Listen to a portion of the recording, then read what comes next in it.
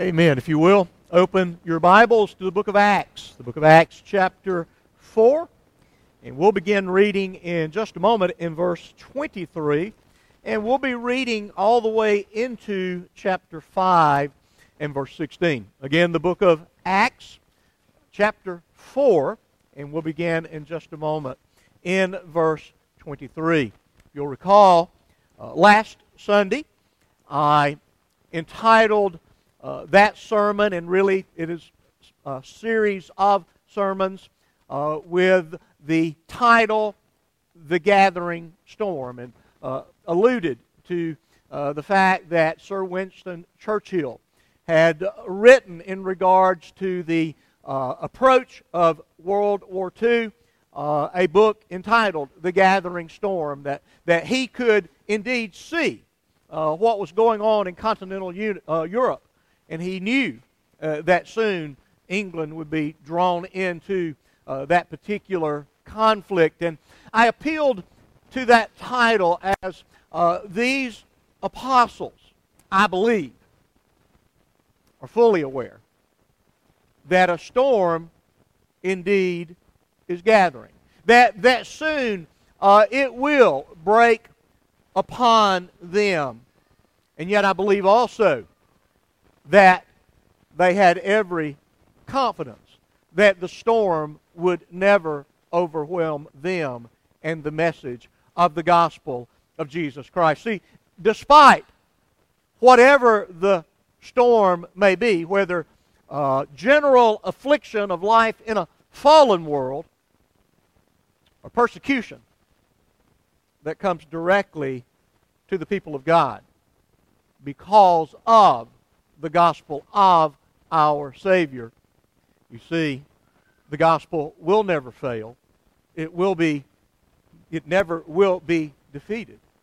And the church will not only survive, but it will thrive until the day that we see our Savior. And so we see the example of these apostles as they are empowered by God's Holy Spirit. And as we've remarked, that power is available to us today. The power for the boldness and the conviction to preach Jesus Christ and Him crucified.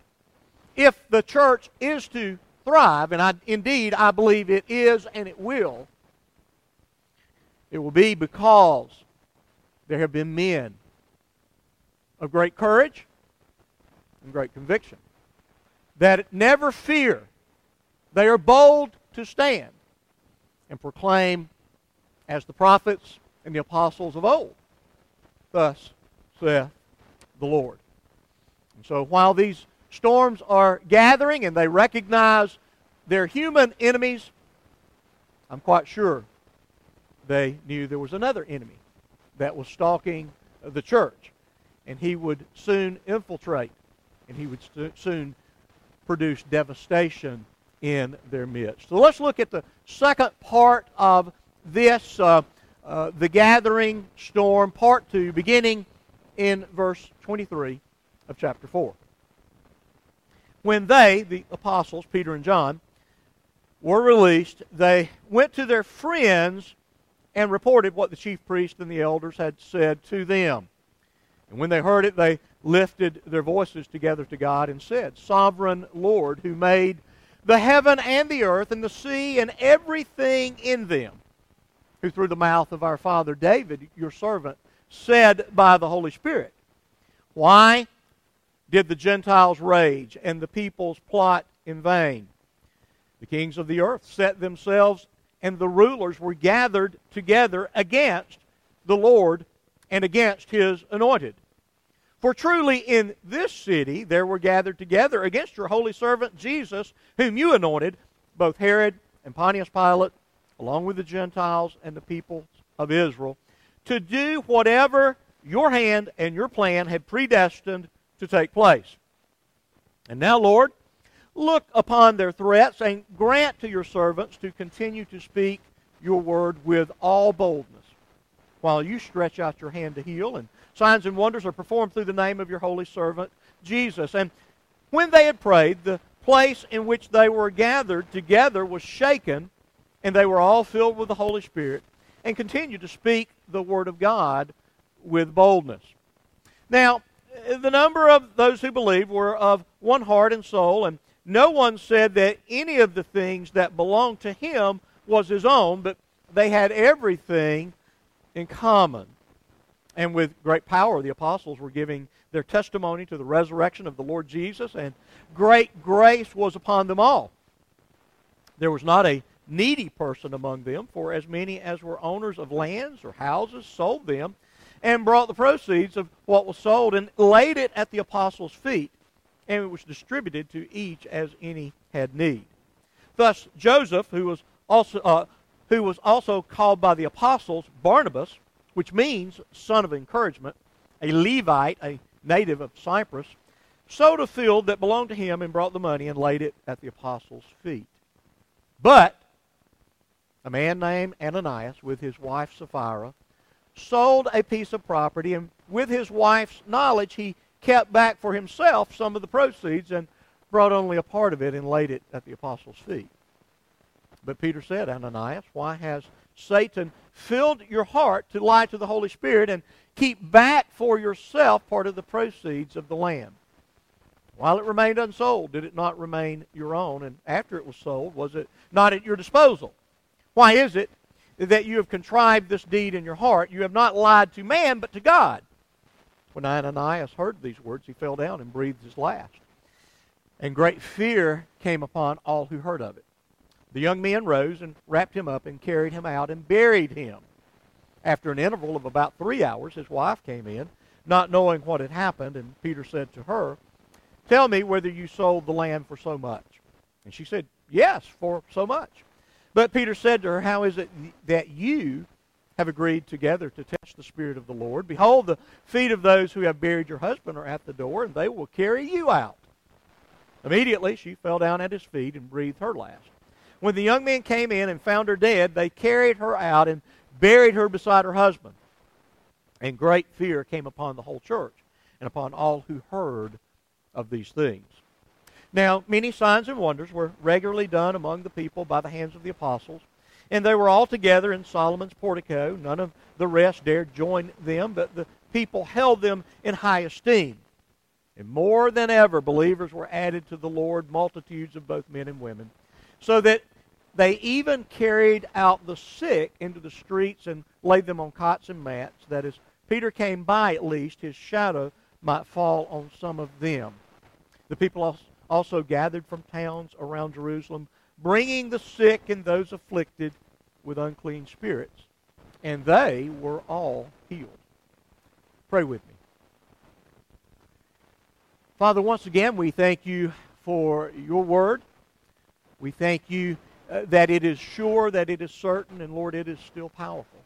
It is what you have ordained to bring salvation to those who do not believe, to bring strength, courage, confidence, comfort to those who do believe. I pray that your Spirit would be among us today as promised, that your Spirit would indwell us as promised, and that indeed, because of the work of your Spirit to both inspire your word and to take your word and apply it to our hearts and our minds, Father, I pray that we would all be changed by that very same Spirit, by the power indeed that raised Jesus from the dead. We ask all of these things in Jesus' name. Amen. As I've often noted, it is always with difficulty that I select the selection or the size of the selection from the Scriptures that I will preach on any given Sunday. I'm far more comfortable taking a very, very small portion of Scripture and preaching a long time over taking a much larger portion of Scripture and preaching a long time. But in trying to work through the Gospel prequel, the book of Luke, and its successor, the book of Acts, I have tried to see, I believe, how the human author, Luke, and the Holy Spirit work together to weave these stories together. They're not adjacent to each other by accident. Usually one informs the other to form a cohesive narrative that not only tells us the history of the early church, which it does, but also make a particular point to us even now, 2,000 years later, that we would hear, that we would believe, that we would be amazed, and yes, at times, be warned and sobered of the very power of our God. And so we see, reaching back to the end of chapter 2, the first of what is 3 snapshots, portraits of life in the early church. What was normative? What did they do when they gathered? And how did God work? And indeed, we are amazed at the descriptions of the power of God manifested in healing, the power of God manifested in salvation, and all of these other ways that God chose to work in and among the people of God through these apostles. And so we continue and we see God working, and God working dramatically, God working demonstrably, mightily. And yet at the same time, as we always see from Genesis all the way through the close of the Bible in the book of Revelation, that there is always, if not up close and personal, at least lurking in the shadows, the enemies of God who would oppose the people of God, and in particular seek to some way thwart the very message of God, that is, namely, the gospel given for the salvation of all who would believe. So let's pick up there in verse 23, and we see, first of all, the confession of God's purpose. We see that Peter and John return to what is described there as their friends. It's an interesting little phrase in Greek. It's pros tous idios. There's nothing about friends mentioned there, but it seems to be a phrase that suggests, again, those that were together in this one mind, that they were a collective.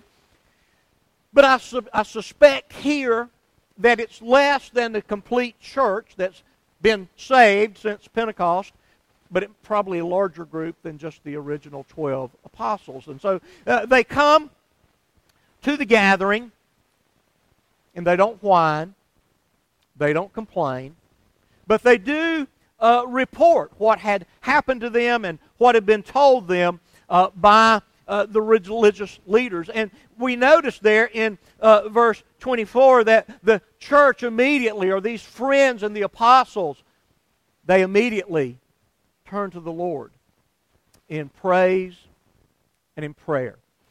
And as I reflected and thought about this this week and saw what was said here and its confessional nature and how important confessions are to the people of God. One of the ways that we confess in the church is that we sing songs that God deserves to hear from His people, that say to God that which we would say to the one who has saved us. And in my opinion, we sang two great examples that Drew, obviously looking at what was going to be preached, selected. And it was interesting. Both of them made an accurate statement about the character and the work of God. The first, not particularly catchy in terms of tune, but powerful and persuasive in terms of confessing rightly the attributes of God and His presence and power among us. The second song, equally faithful, equally accurate, a little more catchy, a little more singable. Again, it's not that we sing things that are exclusively catchy and singable. We see things that what? We sing things that do what? Say to God what God's people ought to say to Him. Now here it's said that they lifted their voices. I don't know if that's in just confession. I don't know if that was in unison. Again, in thinking through this week, over the last 20, 25 years, I have become a fan of the historic confessions and creeds of the church. That they very accurately, the good ones, accurately summarize the substance of the Word of God. They're not inerrant, infallible. They're not inspired. They're not the same thing as Scripture. But many times they help us get our minds around what Scripture says. And it may be appropriate, and some of you that maybe grew up in a Methodist church, I often hear the Methodists say that, oh, I remember saying every Sunday the Apostles' Creed. Now, the Apostles' Creed wasn't written by the Apostles. The Apostles' Creed was written long after the Apostles passed from the scene. But it seems to accurately say, in summary form, that which the Apostles taught. And so it's a great thing for the people of God to say to God that which He deserves to hear. And you go, well, yeah, I know, and, I'll sing along if I feel like it, Get used to it. Open your Bibles to Revelation chapter 4, just in case you need to be reminded. One of the beautiful places in Scripture that indeed, what do we see? We get a glimpse of the glory of God in heaven. And what are the people of God doing? They're confessing the greatness of their God and their Savior. Just notice one example in Revelation chapter 4. Verse 11.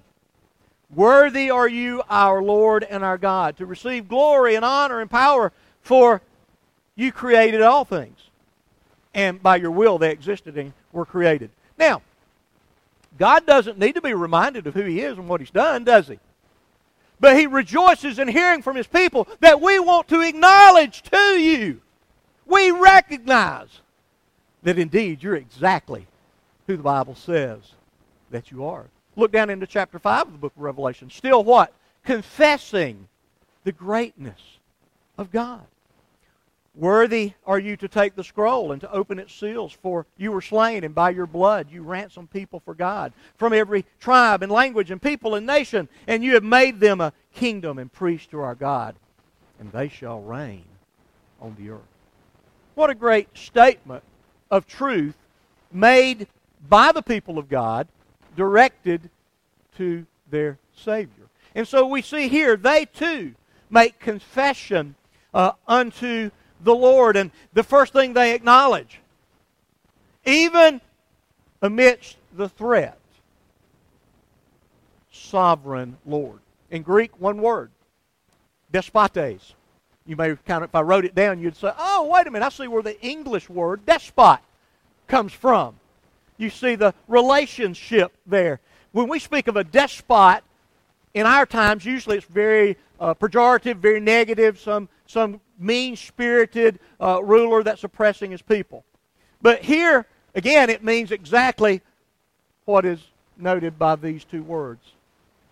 Our sovereign Lord. The Lord who is sovereign over creation and over every providence of history, which I think was acknowledged in our singing this morning, that we want to celebrate and we want to acknowledge, and we are thankful that God is indeed the God of all creation and the God of all providence. I've mentioned, anytime that I have occasion to mention the word and the concept of the providence of God, I like to note it's a word that's really fallen out of use, and I think it's a tragic thing for the church of God. Too often, I hear people who say they're Christians. Well, that sure was, what? Lucky. And usually I call them out and say, quit cussing around me. There's no such thing. That is a vile, pagan concept. There is no such thing as luck under the sovereign authority of God. God indeed is the God of all providence. And I want to give you kind of two sides to this, just some working things for this week. When you sin and act stupid, don't blame God. But when you sin and you're stupid, be comforted that even in your sin and your stupidity, God will work it for your good and His glory. I know that seems a little paradoxical, but y'all can handle it. Okay? It's a good word. It's a good word. And so they confess the greatness of God. And I wondered, was this some kind of early written confession? Was it some kind of early liturgy? Was it some type of hymn?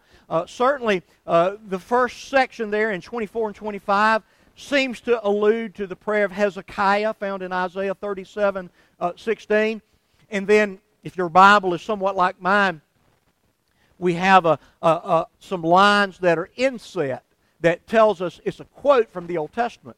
This particular quote, "Why did the Gentiles rage and the peoples plot in vain, and the kings of the earth set themselves and the rulers were gathered together against the Lord and against His anointed," is from Psalm 2. It's one of David's psalms. It became a coronation psalm, and it was recognized as prophetic in anticipating the Lord's anointed, namely His Messiah, the Lord Jesus Christ. And it was a reminder, it's still a reminder, that God's anointed and God's anointed people are always going to be opposed by the people of this world. That it's simply a fact of a fallen world. And then they acknowledge and make petition here, beginning in verse 27, somewhat of a recall and an explanation. "For truly in this city there were gathered together against your holy servant Jesus, whom you anointed, both Herod and Pontius Pilate, along with the Gentiles and the people of Israel, to do whatever your hand and your plan had predestined to take place." Very much like what Peter preached at Pentecost, it is again reminding the people of God, as sinful, as tragic as the execution, the murder of the Lord Jesus Christ was, it was that which God had ordained before all worlds were created, that His Son would enter the realm, He would take on the sin of man, He would die in our place for our salvation. Indeed, those who participated were guilty of opposing God, but yet what? It was God's plan, through their wickedness, to accomplish redemption.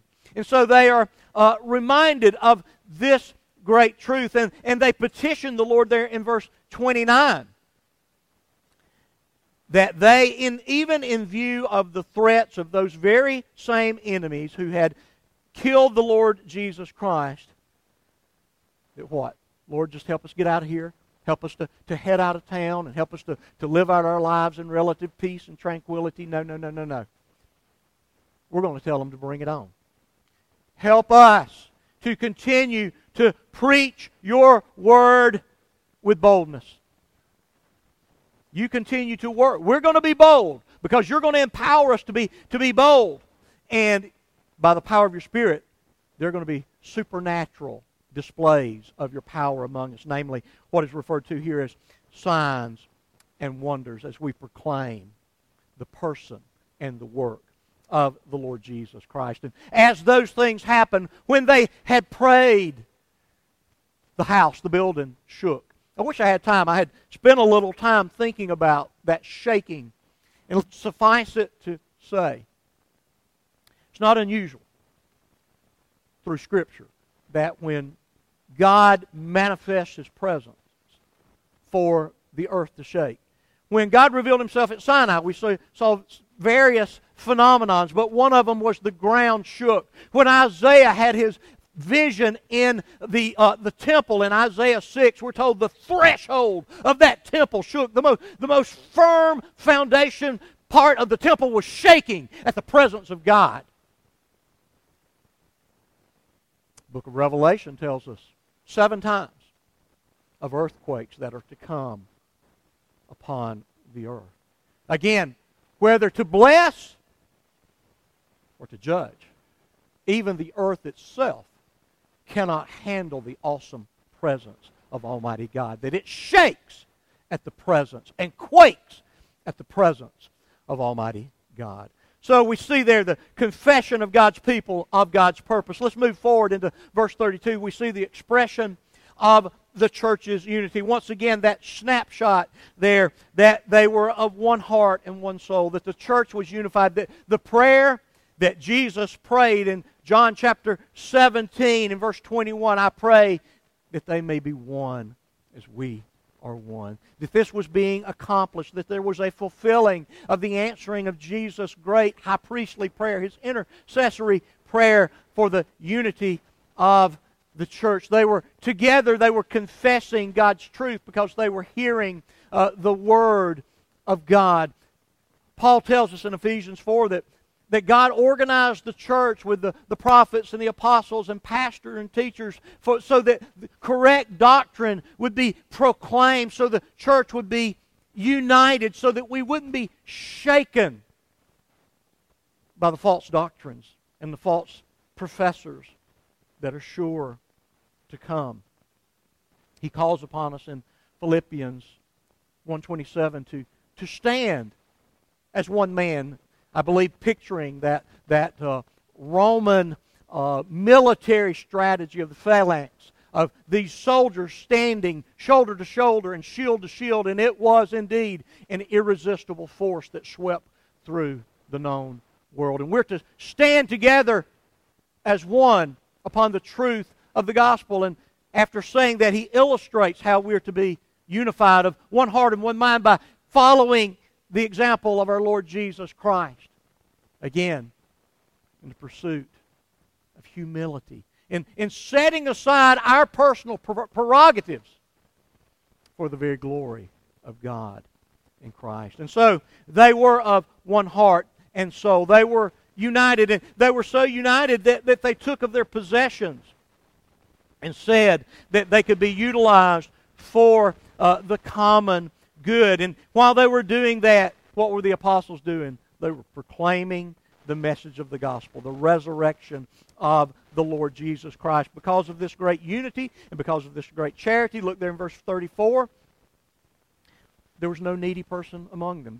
That whether simply the great outpouring of Christian love or whether their understanding of the Old Testament law, that there should be no poor among them, that they shared of their possessions so that there would be no need. Now, as we have noted many times, I'm not going to take the time to really unpack and detail and prove and disprove and all that, but we must say that this seems to be unique in the life of the church. This selling and contributing and giving kind of all they have for the sake of the good of the church. Certainly, I believe there's an ongoing mandate to the church to give, to provide for charity, for the care of the poor. But I will assure you, this is no mandate for some type of socialism or communism, either by the state or by the church. Suffice it to leave it there. If you've got any questions for that, we can pursue them later. But we see their sacrificial generosity, and they give the personal example of this man, Joseph, who sold of his property that was his, and he chose willingly to sell, to give the money for the good of the church, for the glory of God, for the provision for the poor. And that sets the stage for what we see in chapter 5, the manifestation of God's holiness in this account of Ananias and Sapphira. A couple of things kind of by way of introduction to this. Satan tends to assault and attack the healthy, the flourishing church. The ones that are dead are no threat. You typically do not kick the dead dog or the sleeping dog. It was interesting to me, and I noted this many, many years ago, and I've had a lot of experience with fractured churches and just some terrible things over the course of my life. But for the most part, as troubled as we were orthodox. Okay, at least there was a fairly orthodox confession and proclamation of the gospel. I had many friends that attended, for lack of a better description, liberal churches. Some of the same denomination that I belong to, the Baptist denomination, some of other denominations. But they sure did seem to get along and have a good time. Why? They were no threat to the kingdom of darkness. If you have abandoned the Scriptures, you've abandoned the Word of God, you've denied the truth of the gospel and its power, Satan will leave you alone. Let y'all get along and gather for bingo on Monday and poker on Thursday and parties on Friday and the dance hall on Saturday. And if you're not too tired, come together for church and hug everybody's neck and smile. And, isn't God good to give us a wonderful sunset and a beautiful lake and all these things? And you just go off and enjoy. But those that are committed to the proclamation of the gospel. The gospel, I'm no threat to anybody. Okay? But the gospel is. The gospel is a threat to the king and kingdom of darkness. And so Satan, throughout history, has made all types of assaults upon the kingdom of God, the people of God, even God himself, as Satan was seemingly expelled from heaven for his rebellion against God. And so, going back to the beginning of the assault upon the image bearers and Adam and Eve, he has worked internally and externally to the people of God. If you come to the New Testament, we see the birth narrative with Herod's murderous attempts to destroy Jesus as a child. And then through the life and ministry of Jesus, his temptation in the desert, and then the demons at work around him, and then what I believe were satanically energized religious leaders there within the nation of Israel, and then ultimately the Gentile leaders that colluded and conspired to murder the Lord Jesus Christ. But not only does Satan work externally to the church, more dangerously, he works internally in the church. And we see that, again, he assaults Jesus himself in the desert. He causes the failure of Peter and the apostasy of Judas. He's at work among the people of God, and so he's always looking for entrances to the people of God. Now, let me just say, just by way of illustration, example, application. To the degree that you entertain sin is to the degree that you open the door for Satan in your own personal life, in the life of your family, in the life of your church. Okay?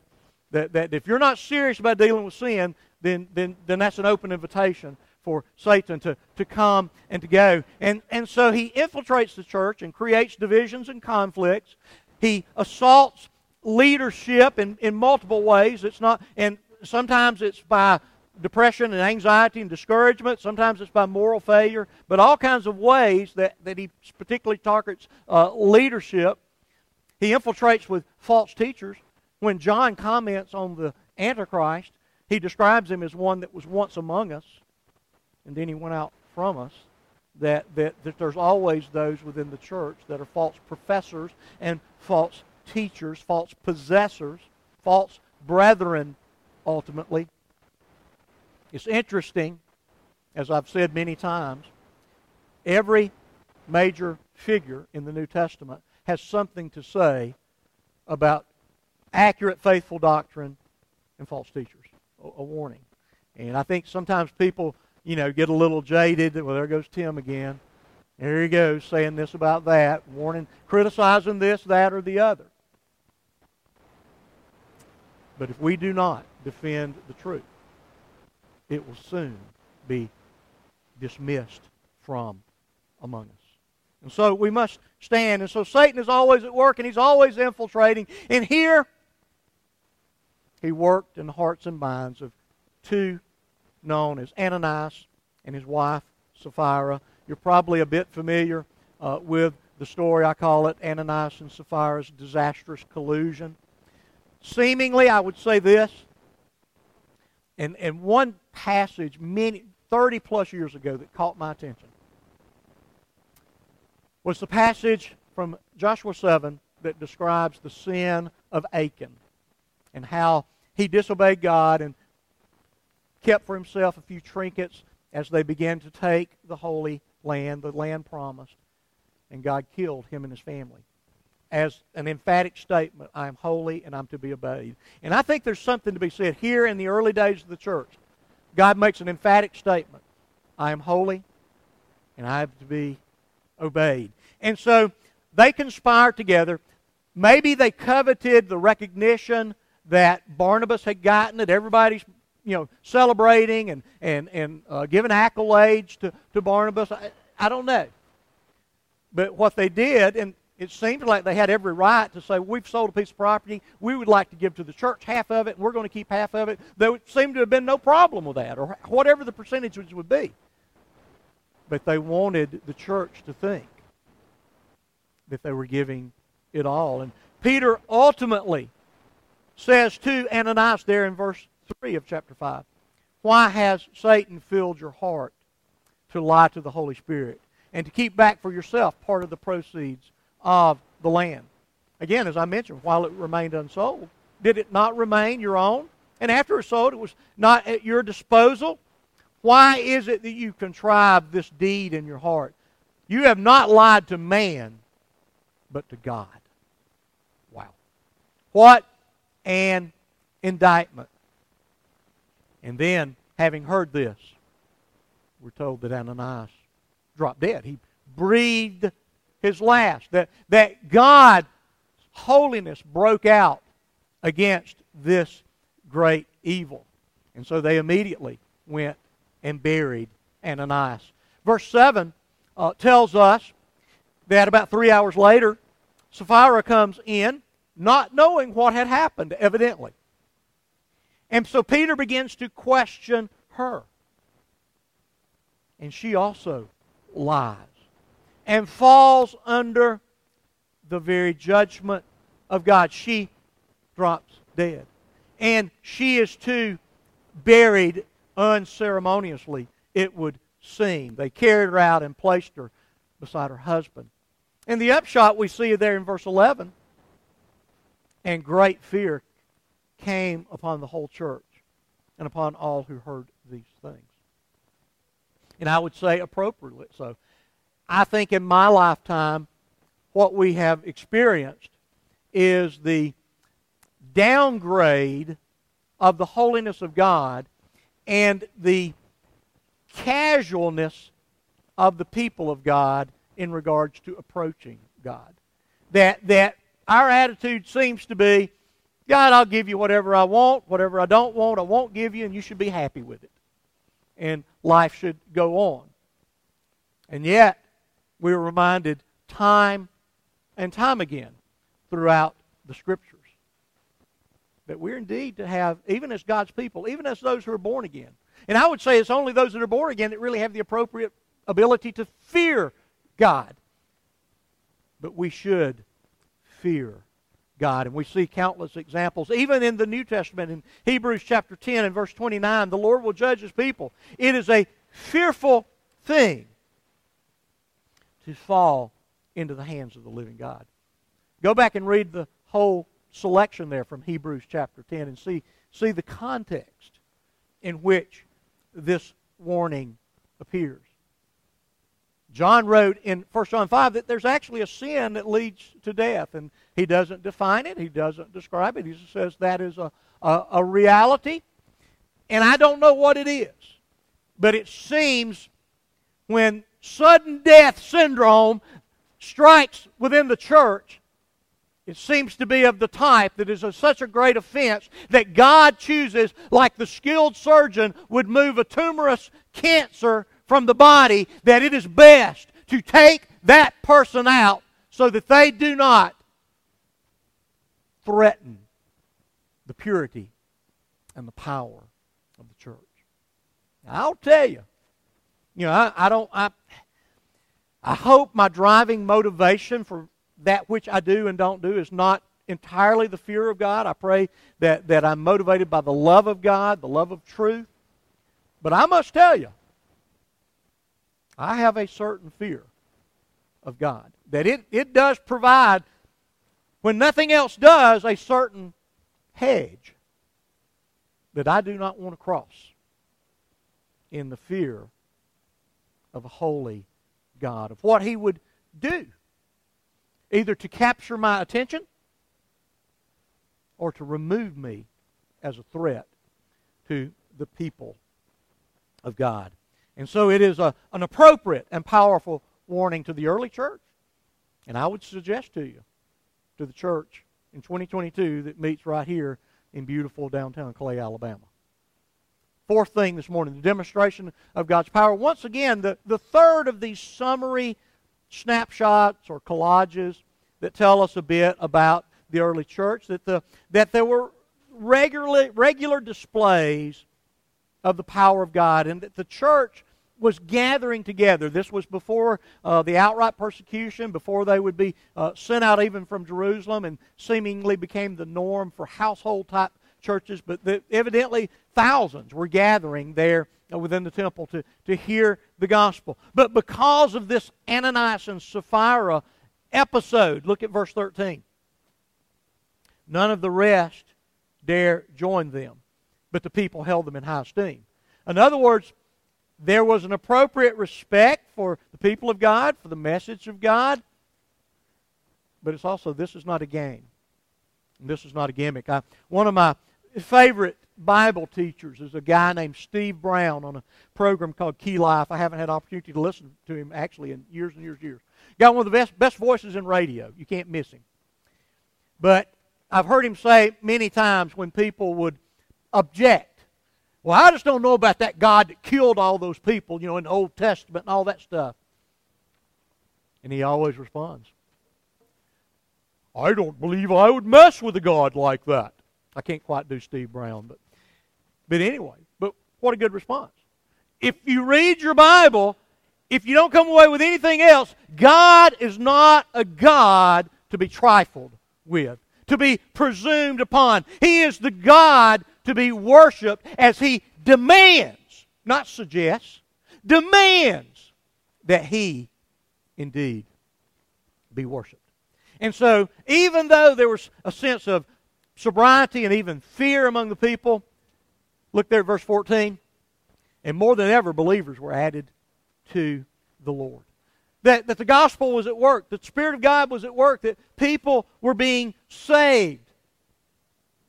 And oh, how we would desire for that to be said of the church in our day, particularly North Clay Baptist Church. That the people would recognize the truth. And indeed, they would be saved as a display of this very same power. Verse 15 is a strange verse, and I don't have time to really get into a lot of elaboration other than to say it happened. It's not clear whether Peter's shadow was the instrument God used to heal these people or not, but it just does tell us that a lot of people were healed, that people were coming from all of the surrounding cities and countryside, and that God was at work. That even demons or demoniacs were being delivered from Satan's direct oppression. And so, storm clouds are gathering. The apostles know it. That Satan has even indeed infiltrated the church. But the apostles remain unbowed. And the power of God through the gospel is indeed unrestrained. That God is at work. And so we can see here the determination of the apostles, particularly in Peter and John, their boldness, their refusal to knuckle under to the leadership. We see demonstration of the Spirit's power, a power that we would desire to see in our day. We see a description that should illuminate us to Satan's opposition and how he would work. We see the details of the church's continuing growth, but most importantly, we see their devotion to the gospel of Jesus Christ. And so we see really what began the section, and they were devoted to the apostles' teaching. That continues, and what? God is at work in their midst. The storm clouds were gathered, indeed. They continue to gather, and indeed the storms throughout 2,000 years of church history have broken out time and time again. And they will break out. But they never will overwhelm the people of God and the power of the gospel. Pray with me this morning. Father, thank you for your word to us. Bless us as we now prepare to celebrate that which you have ordained for us, that we would indeed be strengthened and encouraged by the truth of your gospel, by the testimony to the person and work of your Son, Jesus Christ. We pray these things in Jesus' name. Amen.